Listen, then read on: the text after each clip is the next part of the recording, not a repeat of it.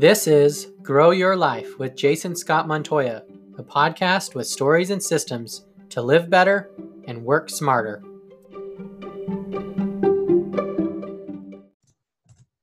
Welcome to this episode of Inspirational People. I'm Jason Scott Montoya, and today I get the opportunity to introduce you to and chat with Olga Kirschenbaum. Olga, welcome. Did I get it right? Yes. Thanks so much for having me on, Jason. Yeah, glad to have you. We recently got connected through Trupo and the Freelancers Union. And Olga, also known as the Money Whisperer, is a financial literacy advocate and the owner of Rags to Riches Consultant. She equips and liberates creative folks who find money issues stressful. And now is a time where that may be the case for a lot of folks. So Olga, before we dive into my questions, first tell me about you, your story, and what you do. Sure. So I spent 10 years in corporate America working for companies as an accountant. I was one of those few people that when I was graduating from high school, I knew I wanted to be an accountant. Okay. Was there something specific about it that resonated with you off the bat? At first, it was that I loved math, and I had the misconception that many people do that you do a lot of math. Yeah. It's not. It's really what I found most interesting once I did find out there isn't that much math. It's a lot of problem solving. Mm-hmm. And that's what I really loved. Mm-hmm. I really enjoyed solving puzzles that maybe involved math sometimes, but it was there is a level of logic to it where things balance, and if things don't balance, where is that coming from? But I found myself really unhappy in a lot of jobs that I thought I'd be excited in on paper. Mm-hmm. And my last job, I was fired in 2018. Yeah. And one of the reasons I love what I do now is I realized I have a way of noticing patterns and habits that people have. And I noticed I had a pattern. I was going into jobs where I would be super excited in the beginning, and I would just not be very happy within a year. It was very quick. Yeah. And I noticed the pattern was I wasn't fulfilled. I was not connecting with the people that I wanted to connect with. Now, I did spend most of the time in creative companies, so visual effects, ebook production, advertising. So I was surrounded by creative people, and that really fueled me. But did you consider yourself a creative person? No, Yeah. I did not. But, I think because I went into accounting and I knew I was really good at it, something about that I just told myself for a really long time I wasn't creative. And I think part of why I was finding myself miserable in these jobs is that I didn't have an outlet for my creativity and not connecting with people that really cared about being educated or informed about the numbers I was presenting. And when I found myself let go from this job, I mean, my foot was out the door. If I was let go on a Monday, Wednesday, there was an interview lined up walking into that day. So I knew I needed to figure this out because I didn't want to go into another job where I'd feel the same way. Yeah. So I did a little bit of soul searching, and I didn't know at the time that money coaching was even a thing. But I have been doing this since I was in high school for my friends, family, colleagues. I'd give them money advice that would change their lives sometimes. So when I was graduating from high school, a friend asked me, hey, I have a part-time job. It is part-time during the school year, full-time in the summer.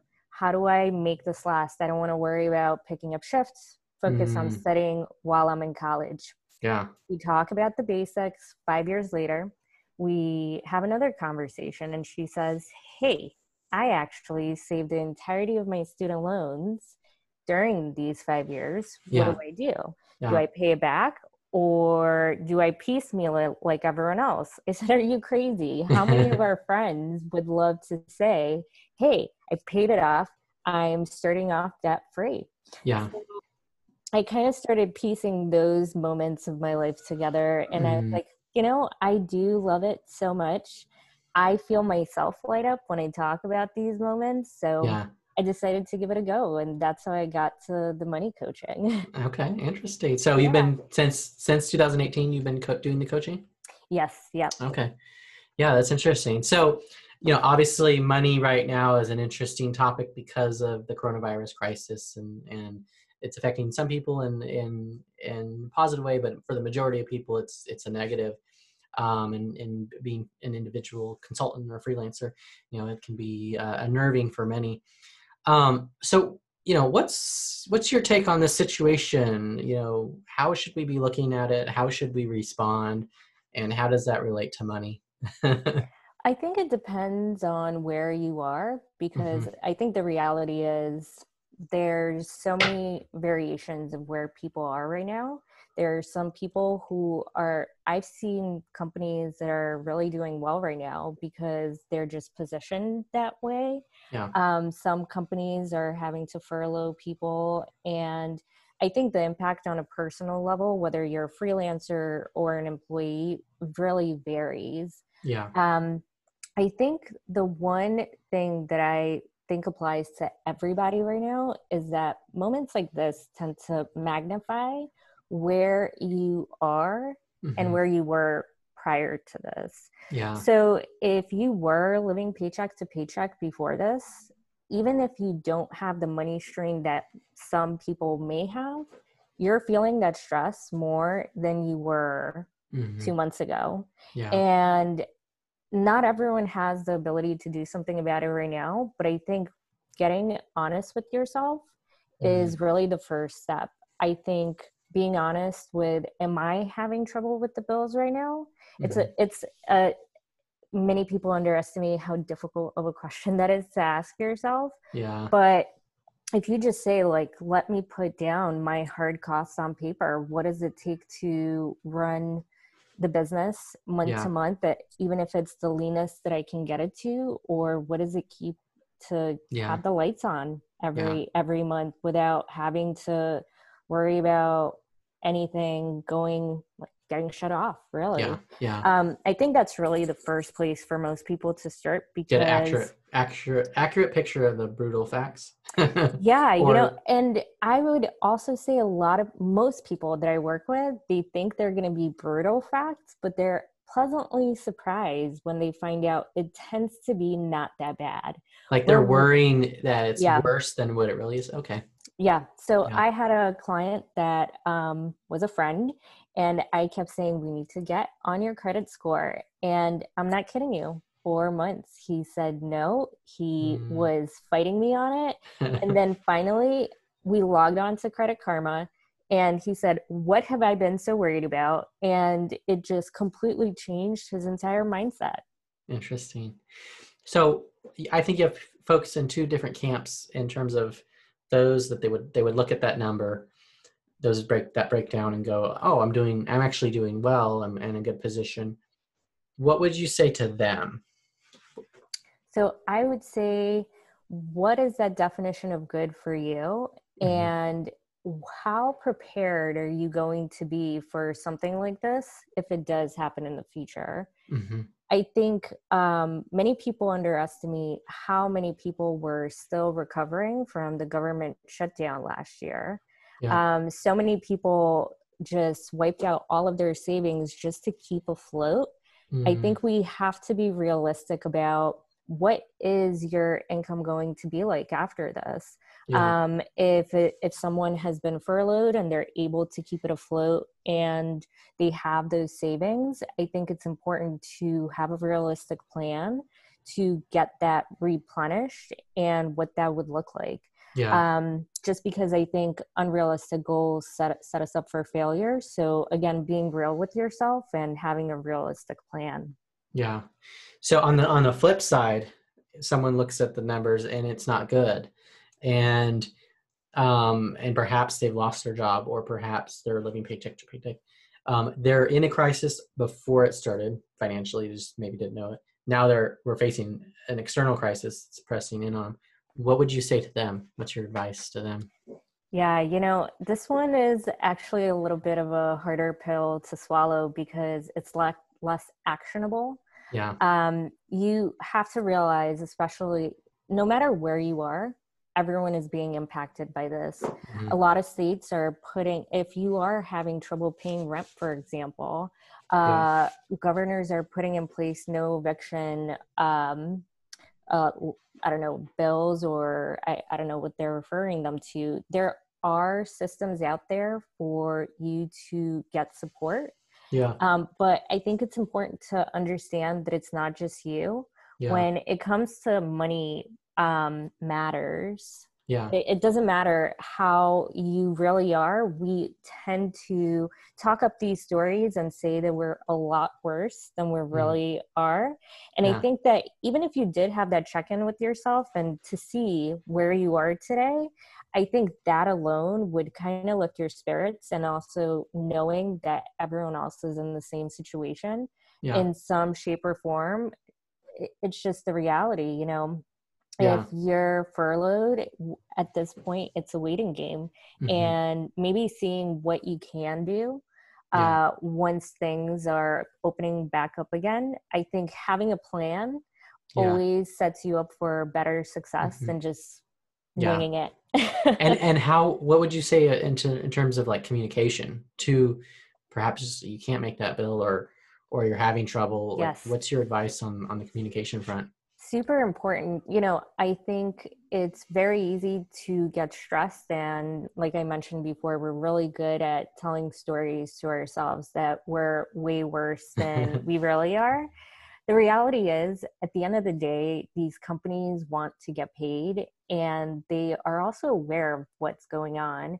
And chances are, and this was the case actually before COVID, if you're running into a situation where you may not be able to pay the bill and you talk to them before you actually skip that first payment, they can offer you more help than they can once you've already missed a payment. Yeah. And so it's better to be proactive is what you're saying. Absolutely. And I'd be happy to share with you a link so you can share with the listeners. I actually have put together a script basically to call credit card companies, but anyone using it can kind of build it in a way that caters to their situation.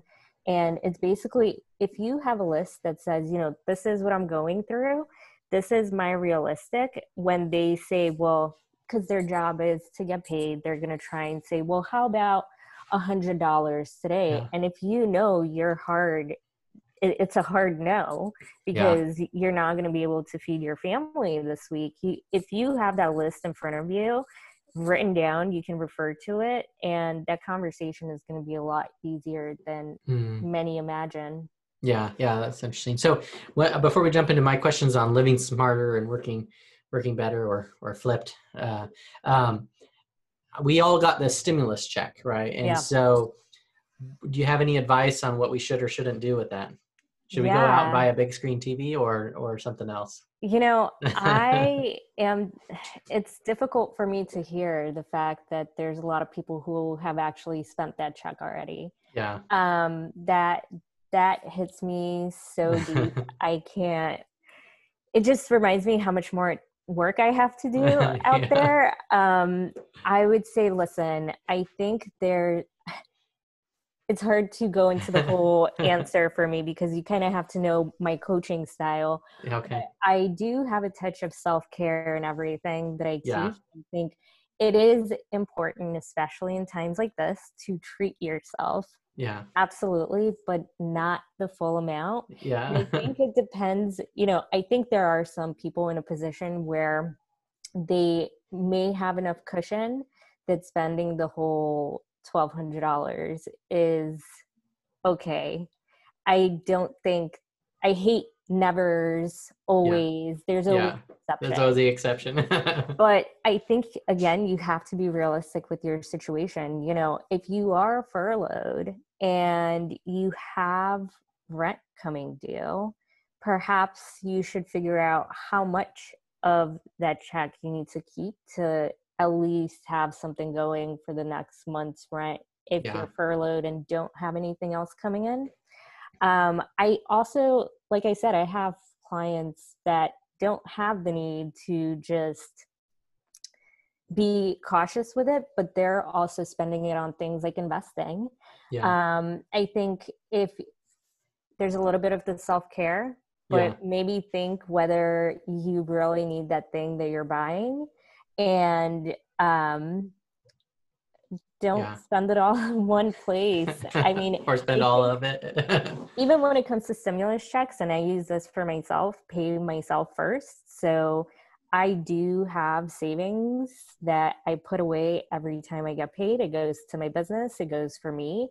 And I do the same thing with refund checks if I ever get them. That's what I do with the stimulus money. It kind of, you have a system and that you push it through. Exactly. So even save something for yourself, whether it's to invest, maybe it's for your first trip when we're able to go out there again. But, you know, I think throwing it all back into the economy like that, I mean, it's great, but I don't think $1,200 from well, and that thing we might want to buy, if we wait, it's still going to be there if things turn around. So it's better to not spend it and have it than to spend it and not have it when you need it, right? But I would say if you're watching a lot of TV and your TV broke and that's your way of keeping sanity, you know, it's different. Exactly. Yeah, the context matters. Absolutely. So on that note, let's talk about what does it mean for you to live better and work smarter? And how do you go about it? And does this current context change that for you? Yeah, you know, I have had a lot of changes in the last 2 months that kind of upped my self-care. I had a 2-hour morning routine before going into this, and I think that really prepared me. I'm not calm every day. Not every day is great at this point. It's a roller coaster. It really is. It's an emotional roller coaster. Some days wake up, you're like, wow, let's go back to bed. But should I get out of bed fast today? Forward. But had I not had that routine going in, I think it would have been a different story for me.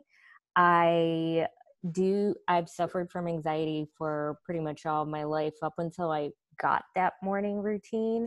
It is meditating, journaling, reading, and a little bit of exercise.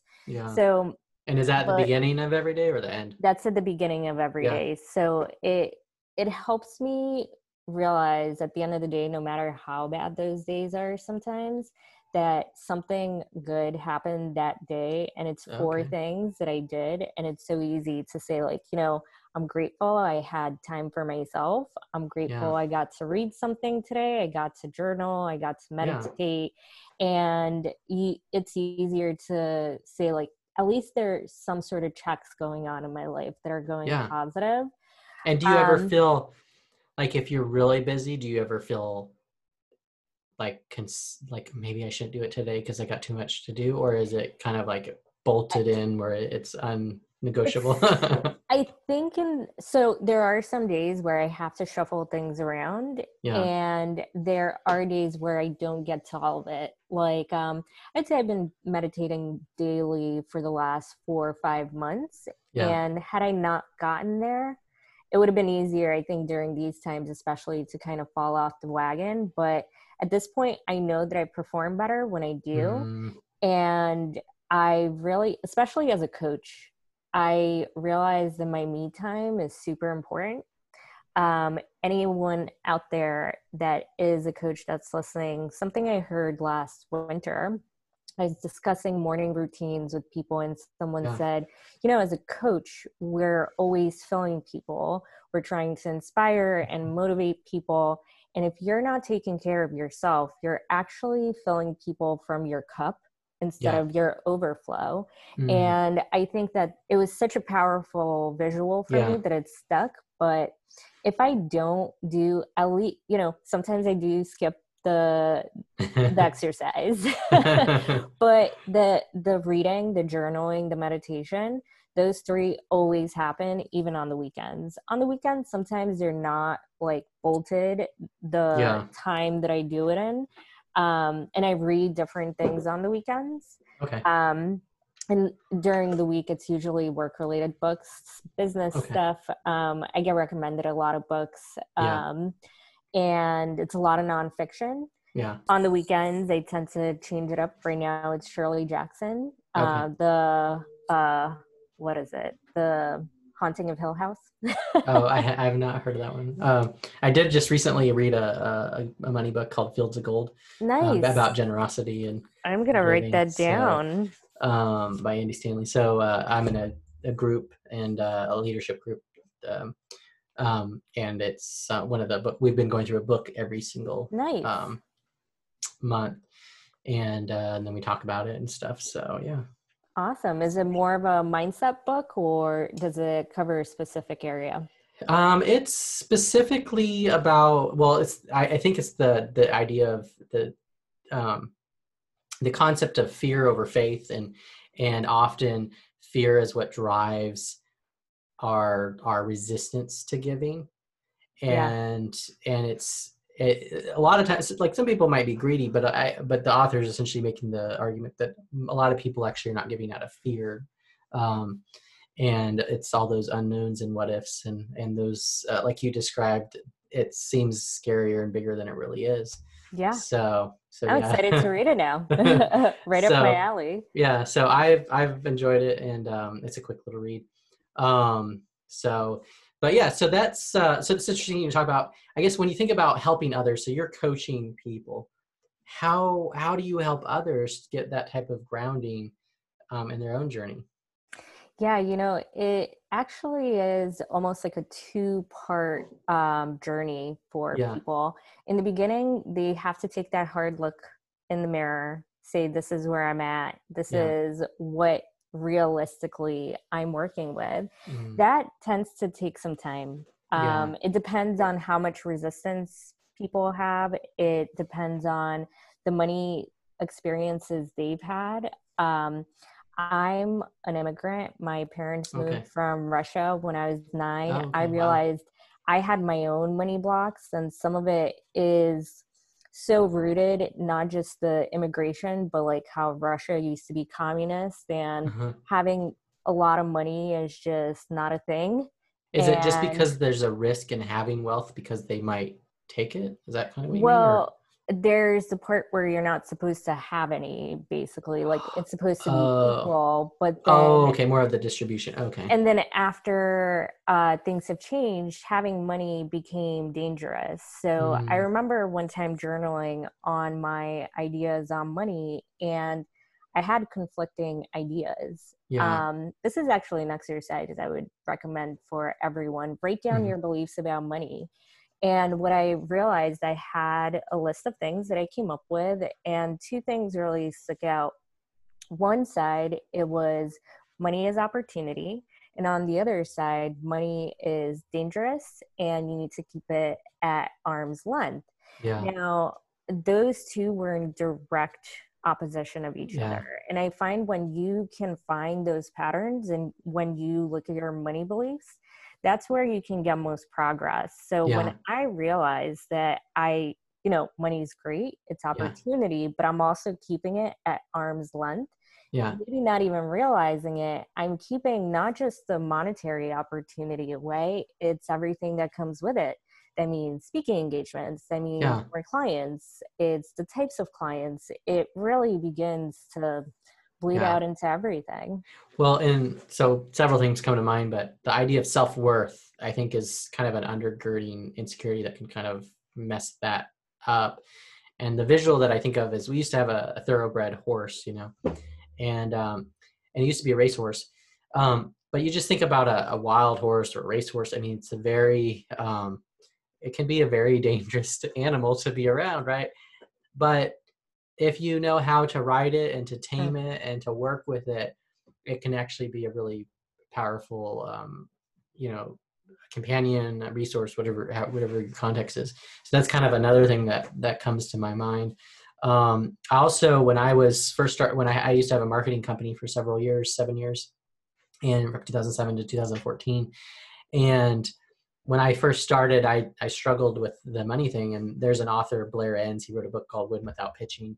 And in his book, he talk about money early and often. And that was one of the things. It was kind of like, okay, let's talk about your project. And then put the money on the end, Okay, I guess we have to talk about it. But he's essentially saying, do the other way around. And I had to, learn and grow through that to be able to get to that point. Yeah, because I work with creatives most often, I also see the pattern of a story people tell themselves is, I'm a creative, I'm supposed to be a starving artist, it's supposed to Mm, be hard.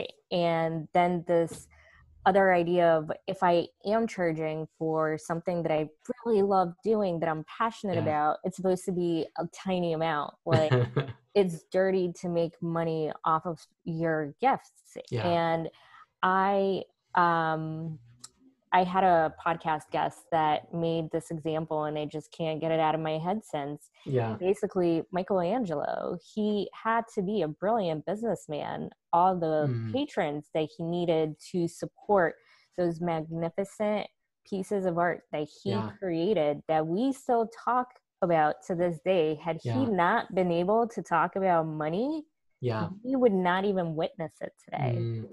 And that's a good point, because I think in modern day, I think there are a lot of resources and tools to help creatives, like YouTube or Kickstarter or Patreon, where maybe they're getting that money to make those things you're describing, for the next generation, and we've got more mechanisms to help them. But I've experienced the same thing. I wrote The Path of the Freelancer, and it's really what I learned as a freelancer and talking with other freelancers is they see themselves as a technician or a Mm, skills craftsperson or a creative, but they don't run the business aspect of it, which can include the financial piece. But whether it's sales and marketing or all the different facets of it. And so um, how you have to run your freelancing or coaching or consulting as if it is a business, or it's like, why are you doing this? Why don't you go work for someone? Because then you don't have to deal with all these things, right? right. Yeah. So it's an interesting dance that I think we traverse. So I want to talk a little bit about stories. They Yes. shape us. We're creatures that thrive on them. We watch them. We both like Star Wars, although we have different Yeah. opinions on them. Both fiction, nonfiction. One financial story, I think it's in that book, and that I've been pondering, is just the parable of the talents. Giving different talents and those three people doing different things with them, either using them or neglecting them. Um, so what's a story, parable, fable, experience that's shaped you, and how can stories inspire us during this crisis? Mm. Man, that's a hard one because I coach on stories. Yeah.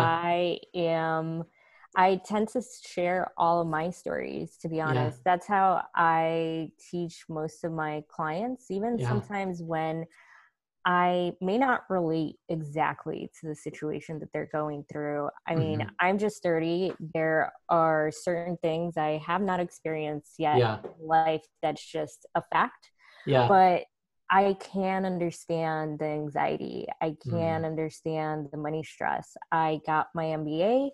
I paid Mm. 130 something $1,000. I can't even remember anymore, but I get it. Yeah. We all have so many money interactions daily Yeah. that we take them for granted. So I think for me, once I realized how powerful those stories are, um, that's when my business actually started transforming. I Interesting. remember there was a point where I actually shared a story on LinkedIn. That's where I Yeah. spent most of my time. And it was actually related to my anxiety.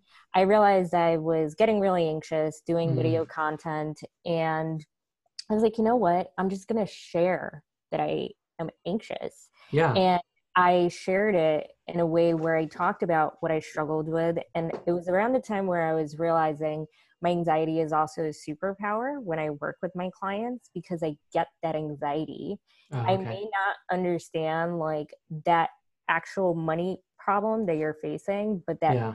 feeling, I get it so well that I can talk people off a ledge basically. Yeah. And I shared that in a story, and I ended up filling my entire money mastermind that way. Interesting. And Yeah. that was the first time where I think I was really vulnerable. There was no script. I just shot it on my phone and said, this is who I am. Yeah. And I just ended up filling a whole class with that. And I think that's when I realized the true power of Mm. storytelling. And it honestly transformed how I relate to my audience and kind of just do business in general. Yeah, I think of, have you ever used epoxy? Are you familiar with No. epoxy glue? So it's like a form of glue, but it has two tubes, Yeah. and you get that, you open them both, and then you twist them together and kind of massage it, and then it turns in, it hardens into a glue. So you can, two pieces of metal or whatever your product is that you're trying to glue together for heavy duty stuff. But I think of stories in epoxy, and the epoxy stories, where you've got the one tube is the story, and then you have the second thing, which is the insight or the lesson or whatever Yeah. it is. And on their own, they can be what they are, but it's not until you fuse them together. So someone remembers something really important because they remember the story that communicates as the essence of that metaphor. I love that. That's Yeah. beautiful. So yeah, that's interesting. And I think the idea of stories, when you're describing that comes to my mind is the stories of debt tackling. So for us, we paid off our student loans about almost a year ago now, and it was $150,000 over 10 years. There you go. And it was a long journey, but we got it, and it was a lot shorter than it could have been. But we did it. But there were, you hear stories of others paying off their student loans or whatever debt they might have, and so it's like fuel, like absolutely, they can do it, I can do it. And I did it in the middle. In the middle of that journey was a career shift from owning a marketing company to becoming a freelancer and starting over in life, and yet we still were able to overcome that. So that's one thing that comes to mind. Yeah, I think it actually reminds me of why I started a lot of the content that I create, especially in my podcast. I'm a huge believer that the reason why so many people are uncomfortable with money, aren't sure what to do with it, it's because we have grown up with money talk stigma. And it's that it's not polite, it's rude to talk about money, and not actually talking about it creates bigger stories in our minds, how dangerous it is, how bad it is, how bad we are. And the reality is, that's why I love my money mastermind so much. Actually, it's a group where people over 8 weeks begin to talk about personal money situations. And once they begin to share and realize, we're all going through it in some shape or form, it makes them so much more confident with money. One, it's so wonderful to know you're not alone. Yeah. And that you may have another friend that you can actually openly talk to. I mean, they have access to me, but what I find beautiful is the camaraderie that they start building within the group with each other. Yeah. And I think that's why it's so powerful. These stories, they help us figure out where we are. Because the reality is, until you look for those stories, you're literally walking in the abyss. Yeah. And you're trying to anchor yourself to something, to a random thing, but you have no idea how it pertains to the world around you. And having those conversations, you begin to see a little bit more shapes and different things around you. And you're like, oh, okay, this is where I'm really at. And then being honest with yourself just helps you really anchor that in. Yeah. And like I think you said, it's just money is a way to exaggerate what's going on inside of us, and be a reflection or projection of what's happening. So you can learn a lot about someone based on how they manage their money and where it goes, right? Absolutely. Absolutely. I mean, sometimes I can spot patterns in people just watching their conversations, but I think it's not an easy journey, but it's worthwhile looking into it because money just creates more opportunities. That's the real truth of it. Yeah. So let's shift a little bit. Let's go from stories to systems. So I know the value of stories and how they operate, but systems are something that I really lean on. They direct and inform how we think and act. You kind of described, your morning system, your company, or your business. You work with individuals. I mean, do you work with businesses or just individuals? Or tell me I about that, and also, tell me about systems and how that works with your yeah. clients. So I work with two ballparks, basically. It's individuals, and I also work with creative leaders. Okay. But right now, it mostly looks like working with leaders that are facing money in their business somehow. Yeah. That doesn't mean that they're an actual owner. Sometimes they're freelancers, sometimes they're owners of a business, or a manager who's dealing with money reports and budgets. Yeah. So really the idea is to get them comfortable with those ideas, and how do they focus on the brilliance that they have to bring, as opposed to stressing out for hours over these reports they're getting from whoever's sending their numbers over. I think because I have an accounting background, I have so many systems in place to keep me organized. I love a good checklist. Yeah. What are some of the tools you like to use or that you recommend? Yeah. So I mentioned that I love to read. I do a lot of nonfiction reading. Something I love to use to there's so many books out there, so many awesome books, and also some books that just don't resonate with me. Mm-hmm. So what I use is a tool called Blinkist. It's basically, they provide 1 minute or minute and a half blinks of each chapter. So it's almost like Scribnotes for a nonfiction book. Yeah. And what I do is basically use that to screen books these days. Yeah. So I've gotten books that I really regret spending money on, and I just decided it's an easier way to say, like, hey, this kind of looks like something I'm interested in, or I'm not going to bother with this today. Yeah. Are you on Goodreads? Do you use Goodreads? I am, yeah. Okay. We'll have to connect there so we can. Absolutely. I'm going to write that down so I don't forget. Another thing that I use is a tool called Bellasina. It's actually created by my friend Amber Christian. It's basically a to-do list that it integrates with your calendar. So like I said, I am huge on to-do lists. And as an entrepreneur, business owner, freelancers, I think we can all relate that our to-do list is ever growing. No matter how much you get done today, more will come up, and I would dread rewriting it.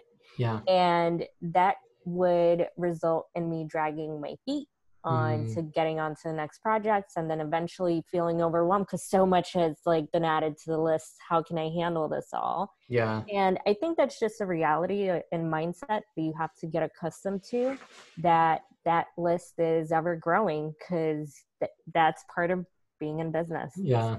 And what I love about this tool, one, when you do have a lot of things going on, you can do a brain dump.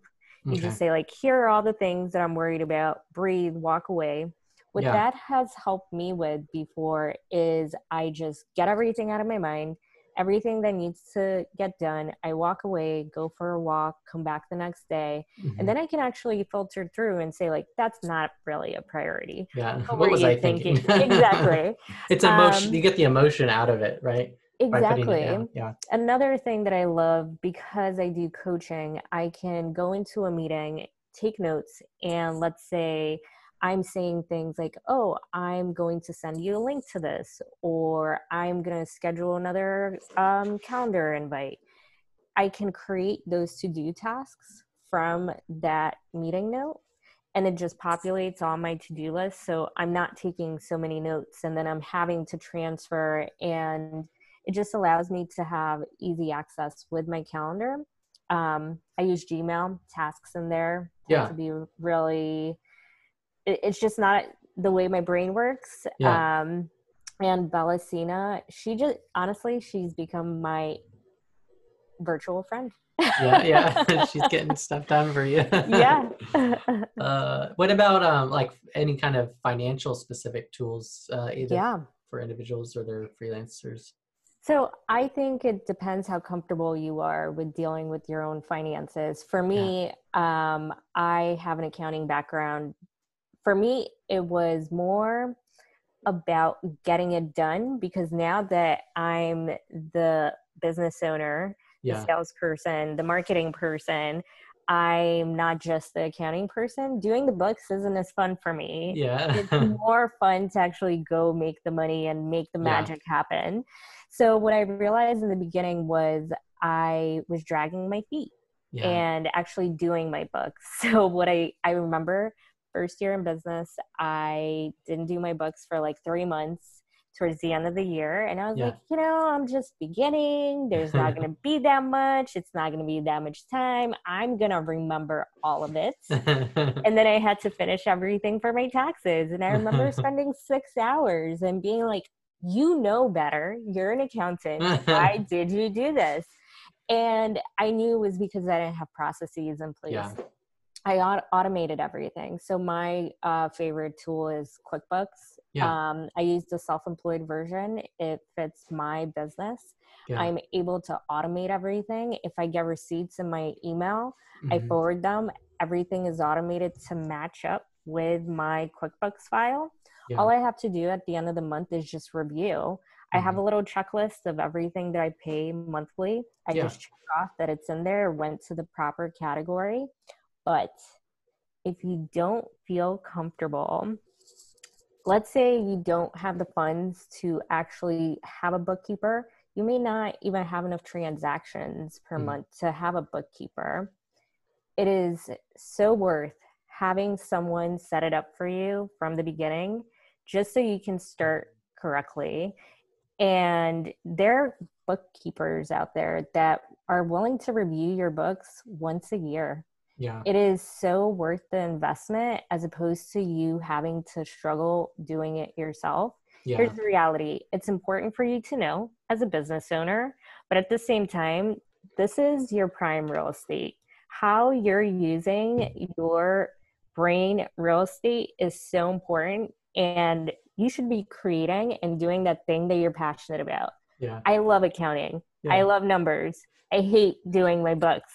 I make sure that I spend as little time as possible.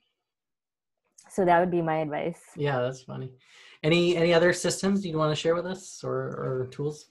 I'm huge on time blocking. Yeah. What does that mean to you? What is that essentially blocking a chunk on the calendar, or is that logging your time, or is it both? Or? So I don't log my time. I don't like to have that much control over my calendar, just because once I clock everything, it becomes an obsession, and it's not good for the way my brain works. The abyss. Exactly. It's like, oh, well, let's track everything every little second, and then I'm not doing anything.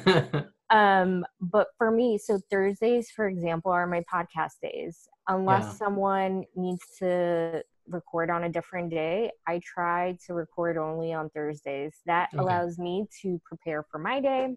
It allows me to have more control over my calendar in general. I remember in the beginning, I made all of my days available, and I was like, 12 interviews in 1 week. Where am I going to get the other work done? Gotta pace it. So pacing, and also just how I make my calendar available. I tend to not have calls on Mondays and Fridays. I mean, if clients need me, if something's coming up that's important, I obviously make time for it. But Mondays are my ramp up days. That means anything that came over the weekend, anything that you need to do to set yourself up for the week, I focus on that on Mondays. And Fridays are ramp down days. So I answer anything that I haven't gotten back to, make sure everything is cool for the weekend. I work a little bit on the weekends, but it's like a different pace, and it feels like leisure time for me, in all honesty. But I would say when I originally heard of these tactics, I felt really intimidated, because I had this idea that the more time I spend on my business and in my business, that equates to the money that I'm making. Mm-hmm. But the reality is, it's all about how you're spending that time. Yeah. So when I cut down to 3 days of calls, my calls actually increased. Yeah. I started selling better. And also just having more control over what you're doing so that you can have more intention. Yeah. That's the real power. Yeah. Yeah. One of the things that I did, and I have this in the book, is I as a freelancer, I decided how much money I wanted to work or earn every year and how many hours I wanted to work. Yeah. And that kind of helps with that tension of, well, there could always be more, but it's like, well, what is it that I'm satisfied with? So Yeah. I accomplished that, and it's actually pretty, you probably would agree with this. When you put a number down and write it down, it's a lot quicker to get there than we realize. Absolutely. It makes me think of a tip for people saving for something that they're not sure of. So, for example, I really want to go on a vacation, but it's just too expensive. Yeah. Okay, well, what is that vacation that you want to go on? Yeah. And then you actually look that up and you're like, oh, okay, now I have a number. Okay, maybe it's $2,000. Yeah. Now, instead of it being this obscene amount of money, $25,000. Exactly. Now it's $2,000. And listen, maybe you want to take your whole family. Maybe you want to make it a whole thing in Disneyland. Maybe it is going to be $10,000. Yeah. But now you have a number on it. Now it's something that you can work towards. Mm-hmm. And I think that's a wonderful place to start whenever you're feeling you're facing a lot of money obstacles that are like huge. Yeah. But you don't have a number on it. It's a great exercise. Write it out. Yeah. Say like, what is this actually going to cost me? Yeah. Or what is it that I want to make? And that makes it much more achievable. Yeah. I think we both agree that it's important to define everything. Yeah. And those assumptions can be brutal if we don't define them. So. Well, we know what assumptions do. Yes, we do. Especially when you're talking about a relationship and like where you're like a marriage where you have two people that are trying to navigate the financial tension there. So. Oh, that's a big topic for me. I mean, I think it's so important, and because people don't talk about money, they take for granted. What's frivolous for me may be a completely different frivolous for your partner, for your spouse, for anyone that you're really in relationship with. So I would say it's even important to discuss these things with business partners because, good point. We want to go lean. What's lean for you, buddy? Because, maybe we have different mindsets on that. Well, and I would argue, and you push back if you disagree, but you should figure all that out before you become partners. Absolutely. But, some people... It doesn't always work that way. But if you could try and address it at the front end, because it's always messier on the back end. Absolutely. Get those contracts in order. Yeah. So, as we start to wrap up here, life can be hard. It's challenging. It can also be wonderful and prosperous. As people traverse this season of life and just life in general, what are your parting words of wisdom? I want to leave on an optimistic note because I think we have so much noise and a lot of COVID yelling these days. I think something I mentioned before we started recording, this too shall pass. I think these moments where we feel so uncomfortable, if we sit with those feelings and try to find out what is making us so uncomfortable, it doesn't have to be changing your entire life today. I think that's also setting yourself up for failure. It's an overwhelming time, but trying to figure out why you're uncomfortable and maybe what could make you feel better and what gives you passion. Yeah. What makes you light up? I think that's really where the power of everything is. I think if you find that, it's going to fuel your personal life, your businesses, any creative hobbies, anything that you're involved in, it just begins to become a little more delicious. Yeah. And so what if someone's like, well, I don't want to, I don't know if I can do that, or I'm scared, or I don't want to, like, what's the reason they should really lean into what you're describing? What's the benefit they're getting if they really do that? And what's the worst that could happen? You find out another thing that you don't like, I think there's a lot of power in knowing what you don't like just as much as there is in knowing what you like. You know, I think in the beginning when I started my journey, it was overwhelming. I could do anything. Yeah. that's scary. I get it. But, you go one by one, you're like, well, I didn't really like that. That kind of stuck, but I'm not sure my heart's in it. Yeah. But going through that, it's not going to be an overnight experience, but I think there's nothing you have to lose. Go for it, because when you do find that thing, every day is awesome, even the sucky ones. Yeah. Is there anything else you wanted to share that we missed or skipped, or that you had in mind? No, I would love for people to tune in to my podcast, 9 Minutes of Creative Wisdom.